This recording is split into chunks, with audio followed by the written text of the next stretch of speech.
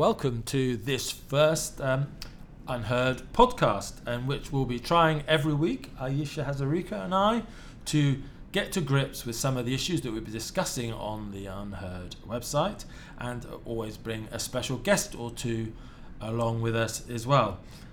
Are you as nervous about this, Ayesha, as I am? You seem really nervous. I'm very excited about it. I think it's going to be a historic success. Historic? Yes, it's a historic success, yes. It's interesting because you and I have met through doing lots of paper reviews, and we are very much on the other side of politics, but I think we've got a commonality. I think we're both quite feared by our own parties at the moment, feared and loathed by our own leaderships at the moment. And for those who do not know us, I'm on the sort of right, the Conservative Party in Britain. You're a Labour Party. We both work for sort of party high-ups in our time, but we're now free to speak our mind. What do you enjoy more, actually? Did you enjoy being part of the system, or you're writing now for the Scotsman, the London Evening Standard, and appearing on TV and radio?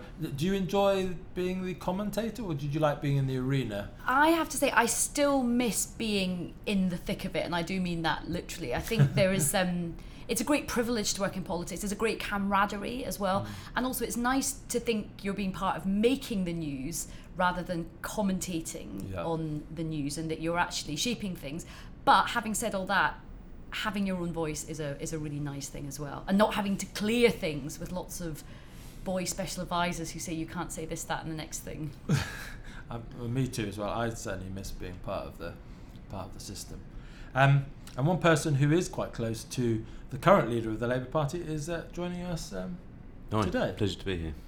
And Sam Tarry, you've managed to find Sam and be our guinea pig for this first You're podcast. Our project, Sam. You're like our live experimental guest. Our live experiment.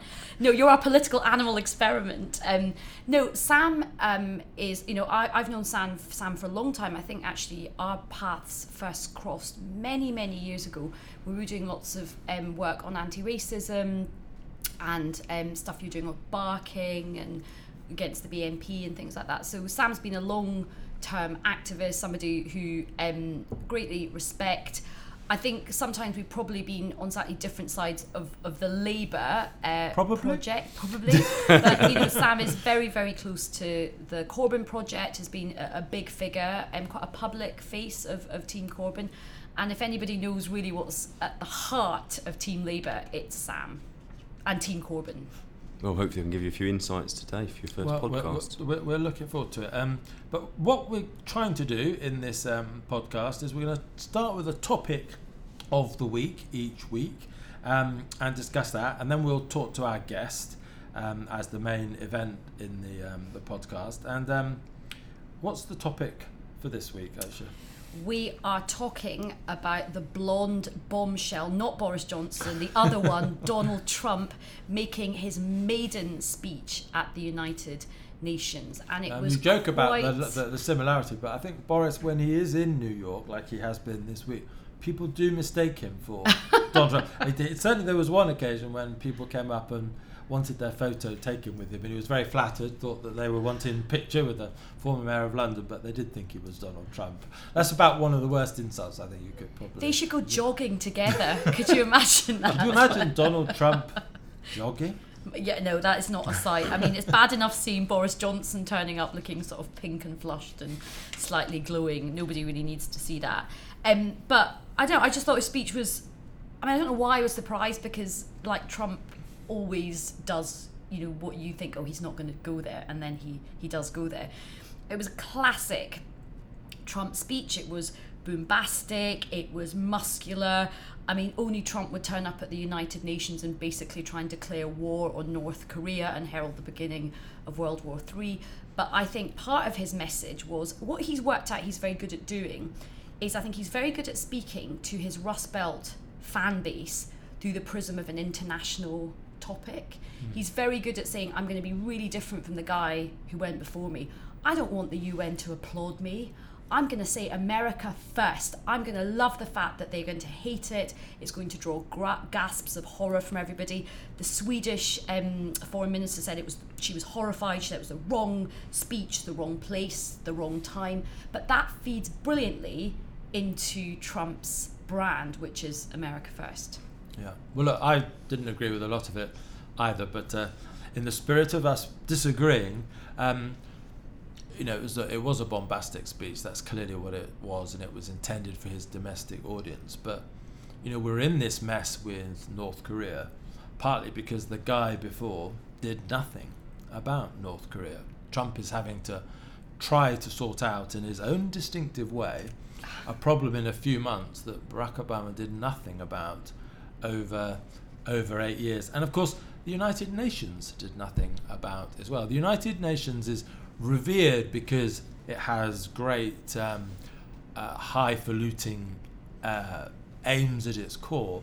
But ask the people of Darfur or Rwanda or Syria, what the UN, did for them when they faced their great crisis. The idea that Beijing or Moscow should be able to authorize a military intervention only when they do, the butchers of Grozny, the butchers of Tiananmen Square, that an intervention becomes legal. The UN is a fatally flawed institution. Now, it didn't need Trump's sort of hammer on it. It needs more of a scalpel, I think, to reform it. But the UN is one of the most overrated organisations. It has Saudi Arabia on its Human Rights Council. I do not disagree with you that it's a deeply flawed organisation, but that, I think, doesn't really... I think Trump was using that as a foil to sort of go in and make this speech. A lot of his international interventions are done to distract people from the fact that he is not delivering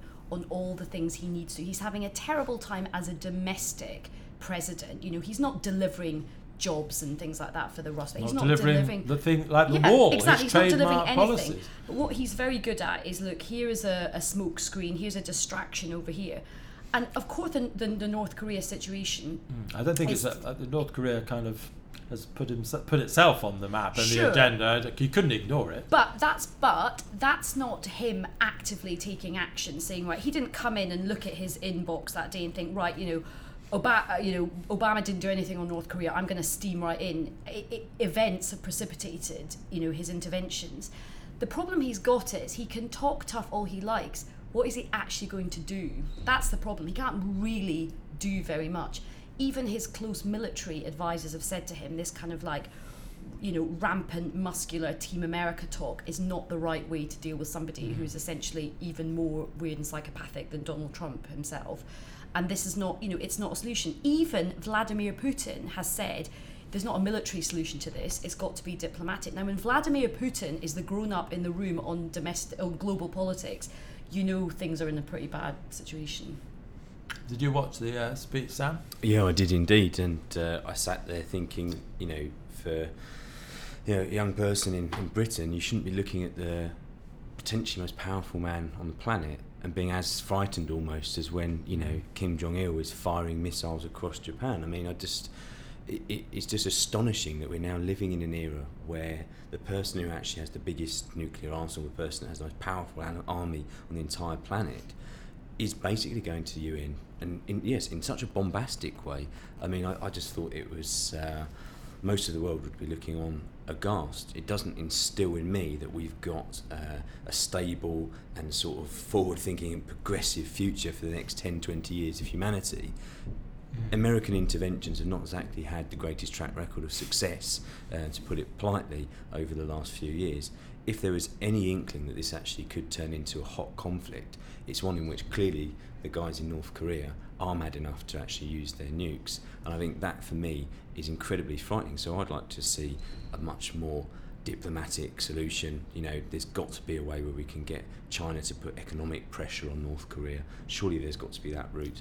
I think Do you think there's not a possibility, though, that Trump, I don't know, but Trump making the sort of aggressive, frightening noises that he is, will actually force the Chinese to perhaps accelerate their efforts, the Russians to accelerate their efforts? Because North Korea is on the verge of having this nuclear capability. That has happened not just on Obama's watch, but the current Chinese and Russian regimes' watch. Maybe this is just kind of the wake-up call that the rest of the world needs. Is that plausible? Actually, I think it potentially is. I mean, the point that North Korea have now got to, where they can fire, an ICBM over parts of mainland Japan, is not only concerning because they've got that ability and are clearly not that far away from getting a nuclear capability to go alongside those missiles. It also means that a country which has had 50 years without a proper standing army and a sort of constitutional commitment to not having nuclear weapons, which I think is broadly obviously a good thing, are now thinking they're going to need to get tooled up as well as the regional tensions go up higher. What worries me, I think, about Trump is, a bit like Ayesha said, his rhetoric is so strong. What is the next step beyond that? So if they sort of either call his bluff, or he doesn't do anything further, or isn't able to get any of the other regional powers to act, then I think he's going a little bit like the emperor's new clothing, and that then doesn't necessarily help Kim Il-jong be pushed into a more conciliatory position either. I mean, I think the word you used there, tooled up, or the phrase, is that's at the heart of this issue. Lots of leading military and weaponry experts have said it's very difficult to go in, to steam into North Korea and just stop it all. We don't really know the extent, what they've got, how developed it is. It probably is pretty developed. In a way, the key thing is not escalating it, it's stabilising it. And I think we're also placing too much confidence in China. China obviously doesn't want World War III, but China have always been clear, if America attacks North Korea first, they're going to side with North Korea. They're not going to back the Americans. Yeah. Well, we're going to have a commercial break now, but not a normal commercial break. It's just to advertise something on UnHerd that is relevant to this discussion. Alan Mallinson, our resident historian columnist, wrote a piece about Korea that you can find by Googling it. And it really looked about the absolute barbarity that the Korean peninsula has faced over the years from all of its neighbours. This is a people who've had all of their neighbours invade them, extraordinary humiliations and tortuous conflicts that they have suffered. And Alan Mallinson's point is, actually, this is a nation that wants to defend itself. And he said that he thought the rush to the nuclear weapon was actually, rather than Kim Jong-un being a madman, is actually taking the very rational step that he's seen the regimes in Eastern Europe collapse and realised that if you do not produce enough consumer goods, enough basic wealth for your people, your regime will collapse. And actually, a nuclear weapon is a much cheaper thing than actually a large standing army.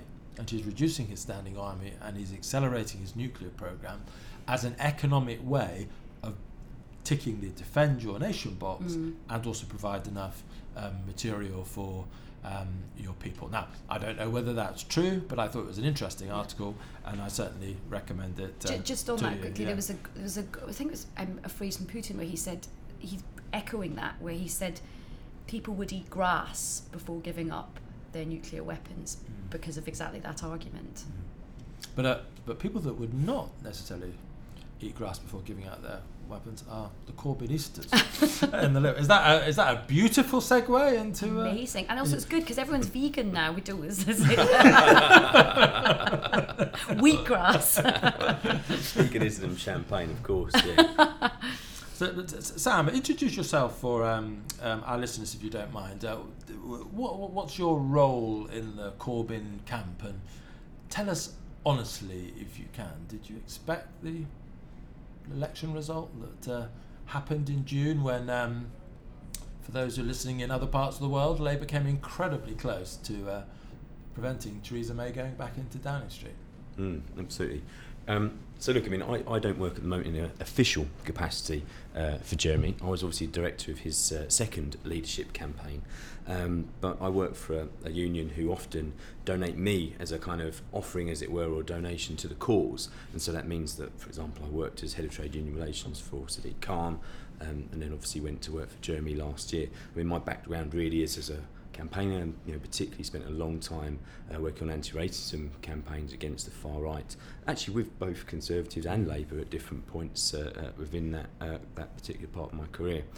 But obviously I'm very much plugged in with Jeremy, his team and people there, so I guess I sort of play as helpful and advisory role as I can, because, like Ayesha, I'm deadly serious about Labour being in government and that being a transformative project. And I think the interesting thing is, I'll put my hands up. I did think that we wouldn't do anywhere near as well as we did in that last election. And I think there are a number of reasons for that. I thought that we would do well in certain places. I thought that we were going to surprise people about how many young people we not only registered to vote but mobilised to vote. I knew that was definitely coming, because I just think that the thing that's happened, and it probably hasn't happened actually since 1997 and the whole kind of New Labour project, is a cultural renaissance that's going on around Labour. And I think you can see that through things like The World Transformed. You can see that through a growing ecosystem of online kind of activity and blogs, but also the fact that music artists, normal artists are getting involved in this project in a way that I haven't seen for like more than a decade, I don't think. And I knew that would tap in. And I think also there was a lot of anger amongst young people for a variety of reasons, perhaps, that we can discuss. I was also concerned as well about sometimes the way that we were deploying our resources, and I've been on record saying this. I think that, as a party, we do need to have a rethink in terms of how we campaign. We are now in a unique situation where we have more money than we've had to campaign, certainly than Miliband had in 2015, and obviously far more members. And I think if we got that calibration right, actually, in the election... Where's that extra money come from? From members, because you're over 500,000 members now, but... near 600,000. Yeah. So clearly unions obviously still donate quite a lot of money, but the legislation that's been brought in by the current government is going to have a dramatic effect on that. But the bulk of the money, and I could be wrong in this figure, but I think it was around 14 to 15 million pounds that's come into the party over the last 12 months, was from its members. And I think this is very interesting. I think for your listeners particularly, bearing in mind that the Conservative Party membership is probably dipping down to 130,000. Stats out last week saying the average membership was 72 years old. I mean, it's literally, up from 68. Unfortunately, it sounds morbid to Because say. they're that young. Yeah, and so on one hand, you've got a party in Labour that is the biggest social democratic, socialist party in the Western world, in any country now, and it's sort of going towards Latin American levels of membership, which is quite remarkable, given that most of the political commentators thought, mainstream political parties are dead in that sense. I thought your party wanted to avoid Latin American comparisons at the moment. Well, it's just I don't know anywhere else that's got a bigger membership. But it is interesting because in some ways, from my point of view, I'm very keen that we have a good relationship with business. There are a few big business donors, Ecotricity being a sort of well-known one. The one that Ed Balls famously mentioned when he was asked for a business supporter. Was that right? Was that the one he could mention on news? I don't know if you could remember anybody. Yeah. I remember Cameron had a good joke saying Bill somebody. But it is a unique situation because it means that I'm someone that's always been very in favour of kind of better sort of corporate lobbying registers, more transparency around the revolving door in Westminster, and actually for a mainstream political party that is on the cusp of government to not have to rely on the influence of a single corporate donor is remarkable in modern British political history. The fact that they can basically run an election campaign purely off the subscriptions and donations of their members. And by the way, it's also worth mentioning that there are obviously now lots of other parts of the kind of Labour ecosystem that also have growing memberships and also kind of were able to raise money to actively campaign in the election. So I think that's interesting that that's happening at a time obviously when potentially over the next 5 years the amount of money that unions can put into the party could potentially fall. But we had Liam Halligan, one of our columnists, the other day. I'm saying too much here, Ayesha, but he was actually Liam's on the right like me, and but he was saying crony capitalism is probably one of the biggest issues in the world today, concentration of market power in a few big companies. And he said he's worried that people like Elizabeth Warren and Jeremy Corbyn are well ahead on this issue, and he feared that it's partly because of the money from business that fills Tory and Republican coffers, that this money is holding them back from taking on what are equivalent in some ways to the monopolies we had 100 years ago in the railroads, etc., that were broken up by antitrust laws. And so I think it may be a major problem for the Tories and the Republicans and the right generally, their reliance on business in the years ahead. Even actually if it doesn't hold them back, the perception that it might be holding them back. Yeah, I think that's absolutely spot on, and I think that, you know, we can talk about this more, but the whole sort of Sanders phenomenon and the backlash against Hillary Clinton, that kind of stuff is tied in with this idea that actually the establishment in both the centre left and the centre right came really just tied in so much in terms of lobbying that meant that legislation was either changed or amended or even brought in to benefit those companies at the expense of ordinary people. And I think that that's something now which is kind of almost common parlance amongst, you know, just ordinary, you know, sort of voters in this country. And I think that that is a huge challenge actually for the Conservative Party. Having said that, you know, my sort of broad analysis of kind of, you know, Corbyn, the Labour Party, and what's happened over the last few years is that actually, you know, Corbyn is very much a sort of symptom of his times. I think that, you know, in previous times there wouldn't have been necessarily quite the possibility of things erupting in the way that they had. You had both the combination of kind of a growth in digital democracy and the Labour Party's decision to allow kind of, you know, far bigger and greater participation. And that's been a debate on the right and the left and Conservative and Labour about primaries, all this sort of stuff. So that happened actually, and people on the left and trade unions on the main were campaigning against that. But that combination of ability to be involved in a conversation and then to have a stake in that conversation at the same time as kind of 10 years of wage stagnation, you know, austerity starting to really bite, because I think actually under Cameron's government, austerity obviously was started, but it didn't really bite in. You look at local government, most of the cuts really came in actually over the last 2 years where they really started to hit people. And so I think that kind of combination of not just people at the bottom end, not just working class people, but also middle class people starting to think, actually the economy is really not working for me, and whose interests is it working in? And I think that's exactly on your point, Tim, that it seems to be working in the interest of a few big global corporations who don't seem to play by the same rules that all the rest of us do. If you're looking at your payslip every month and, you know, your PAYE is taking out your taxes, and then you're reading in the newspaper like, you know, you've just bought a coffee from Starbucks or downloaded something, you know, from Amazon, and at the same time they're not paying any taxes, it just doesn't seem to sit right with most people. I completely buy into that feeling, and I think Corbyn was quite lucky. I think he hit a sweet spot where the public, and actually quite a large section of middle class people, came to that.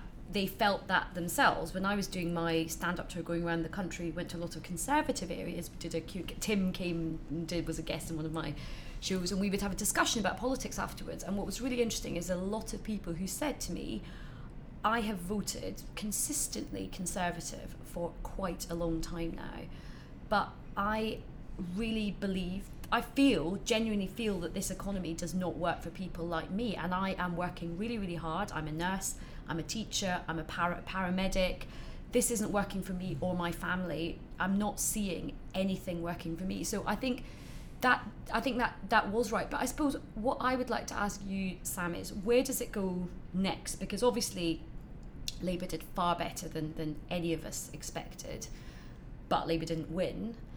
Do you think have we had peak Corbynism? Where can it go now? Do you think you can keep that sort of coalition? How do you add to it? How do you keep all those young people enthused? How do you get more people to join the herd? I think first of all, UnHerd. I think there's a practical thing. I think, you know, the Labour Party does need to have a root and branch review of its general election operation. I genuinely believe that if we'd had an early warning system and, you know, been able to better analyse some of our own canvassing returns by... What do you mean early warning? The Labour Party was completely blind going into polling day to the surge of support that had actually happened. So that wasn't the only party that was. It wasn't the only party, but bearing in mind that Labour Party has the ability to go out and to canvass millions of people in a way the Conservative Party doesn't, as you use sort of telephone calling systems, we were basically talking to the wrong people because we were using a system that wasn't designed, essentially, and it sounds a bit technical, but I think it's important, designed to go back to those people who in 2015 voted for Cameron but are now moving across to us, or go to those young working class voters who are also moving to us because we didn't think they'd actually vote. If that had been picked up even 48 hours before, I think there were at least 15 seats that we could have won by deploying the huge resources from one seat to another. You know, you're talking, if you've got a seat that actually ended up with a 10,000 majority that we thought was marginal, and in fact, you know, 3 miles away there's a seat that we lost by 300 votes, and you had 500 to 1,000 people campaigning on election day, they could have gone and found those 300 votes to have got those extra seats, and obviously stopped the Conservatives having the sort of, you know, ability to form that majority of the DUP. So there's that just practical thing, and I think that's not actually a left-right thing. I think there's some interesting stuff that's going to happen. Actually, it will be announced shortly after the Labour Party conference about a coalition of people on the right and the left of the Labour Party to actually look at those kind of very practical issues and take the politics out of it and say it's about what works and how to improve. But on the politics stuff, I think that clearly they're going to have to expand and sustain the build-up of people who hadn't voted before, whether that's younger people, whether that's people who just felt excluded from the political process or just didn't ever vote. And that was interesting. When I was spending time campaigning, particularly in seats where we thought that UKIP were a huge threat and could be the difference between, because we all thought that might surge to the Conservatives rather than come back to Labour or stay with UKIP. And in some of those seats, a number of things happened which I thought were very interesting.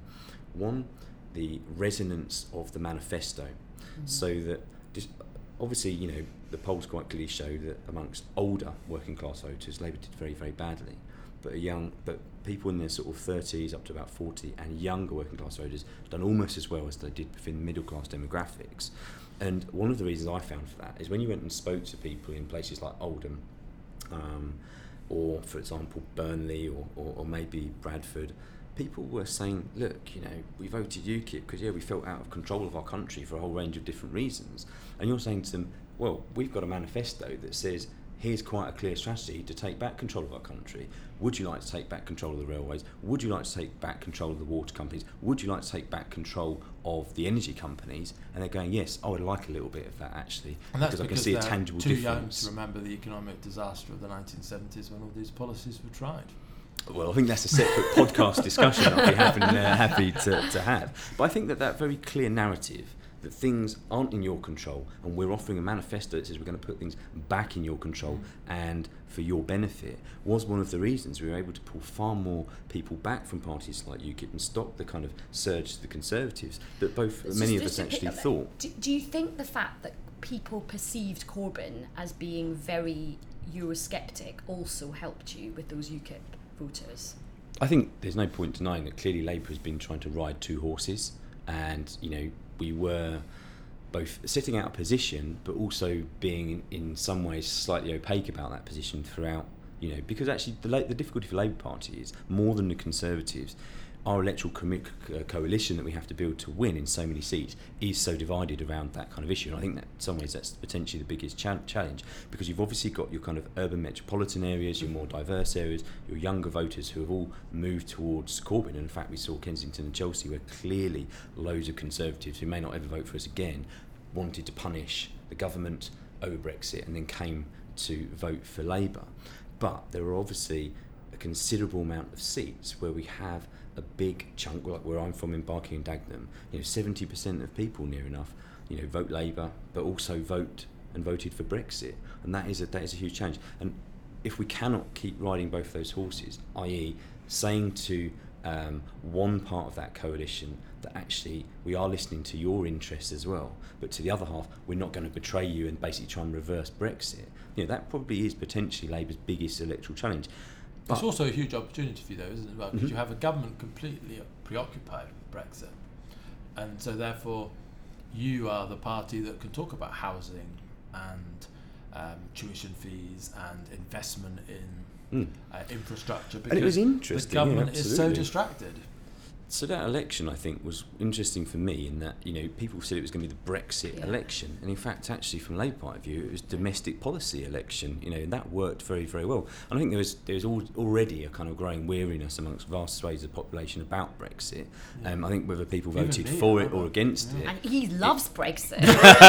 Seriously, he's like, take back control every morning. I don't know whether you know about Ayesha, though. Earlier this week, I was at a party and I spotted her listening very attentively to William Rees-Mogg talking about Brexit. It was a party Jacob Rees. Oh my goodness, I am getting old.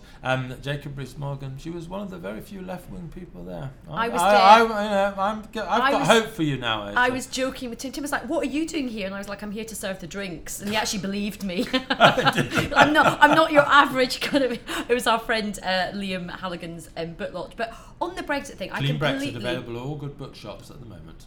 I mean, it's completely wrong. I mean, buy it, but it is completely wrong. It's a good book. But interestingly, I do agree with you. I mean, Theresa May said this whole election about Brexit. I'm going to strengthen my mandate for Brexit.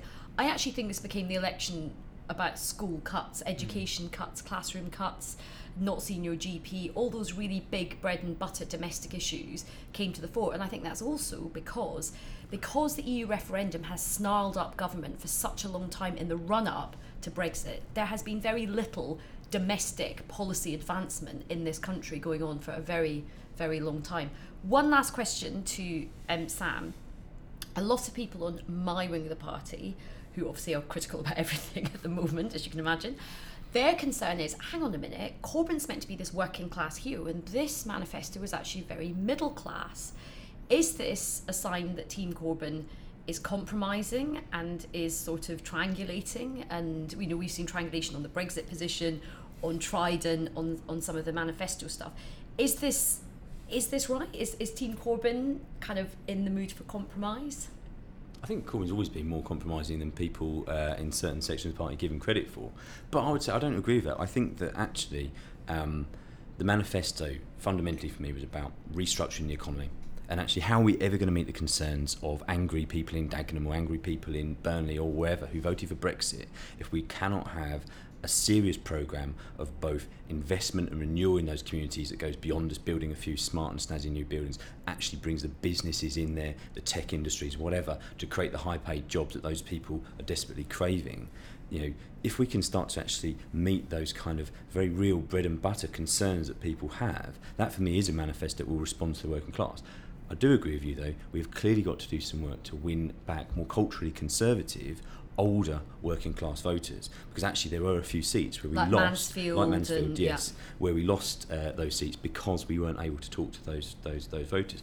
My thought on that actually is that I'd like to see more prominence from some of our kind of northern spokespeople, people like Rebecca Long Bailey, who come from working class backgrounds, Angela Rayner, who I think do speak to those people, understand those communities, and can be those kind of people that go into those communities and say, actually, we have got an offer that's relevant for you. But look, from my point of view, I work for a trade union that is quite radical on the environment, because we essentially believe that's not a middle class issue. It's because if we don't invest in the railways, we don't actually have a serious conversation about climate change and maybe downscaling the amount of air travel that we all make, there are no jobs on a dead planet. And quite simply, if we aren't able to tackle some of those issues, it isn't about being more middle class. It's actually saying there are clearly a number of issues that have different reaches into different parts of the population, and to build our electoral coalition, we're going to have something that speaks to every part of that. But the core for me of all of this is about radically reforming the economy in the way that meets the interests and the needs of the many. If we do that, I'm absolutely confident we will win the next election. Wow. Sam, thank you so much for being our guinea pig. Absolute and, pleasure. Very fascinating guinea pig at that. I really enjoyed having you with us. And it's not the only audio product that you can listen to on UnHerd this week. We've got two brilliant, I think, 30-minute interviews that we've posted. One with Paul Mason talking about his economic policy agenda, and then well, you'd think completely opposite, but actually there's some interesting overlaps with Niall Ferguson talking about how he sees the crash and our response to it. They really are worth their weight in gold, those periods, those interviews, and I really recommend them to you. Do you think we'll be talking about Labour's conference next week, Ayesha, or Theresa May's Brexit speech, or Trump maybe have done something extraordinary again, of course. we might not even be here. World War III might have kind of broken out by that point. I think we will be talking about both. The Florence speech is going to be, well, the build-up might be more exciting than the actual event, story of my life. But I think we'll definitely be talking about the Florence speech. And of course, the big political conference next week will be Labour. My feeling is that I don't think there will be a huge sort of rabbit out of the hat moment for Corbyn. He doesn't need to, as we've just heard from Sam Tarry. He's in a very secure position. He's had a good election campaign. But I think it's going to be a pretty upbeat Labour conference. It's going to feel a bit, I think, like Labour won the election, except we didn't. It's very important to remind people. No, I completely agree on that point, actually. Now, I wanted, in Trump's UN speech, he talked about Rocket Man, didn't he? I wanted us to go out with the music to Rocket Man. We can't do that because it would be too expensive. And then I suggested we sing it, but I think you want it. You're not that keen on it. It'd be unfair to Sam to inflict that singing. I've not had enough wine. If this has been recorded at like 2:00 in the morning, I'd have no problem whatsoever. Your listeners' ears would be bleeding, going, "Please make it stop." But I'd be wailing away, having a lovely time. And it might not only be our first podcast; it might be our last podcast. Certainly for listeners, if we tried that. But lovely working with you, Ayesha. And Sam, thank you very much. Absolute and pleasure. See you in Brighton, Absolutely. perhaps. Thanks very much for listening.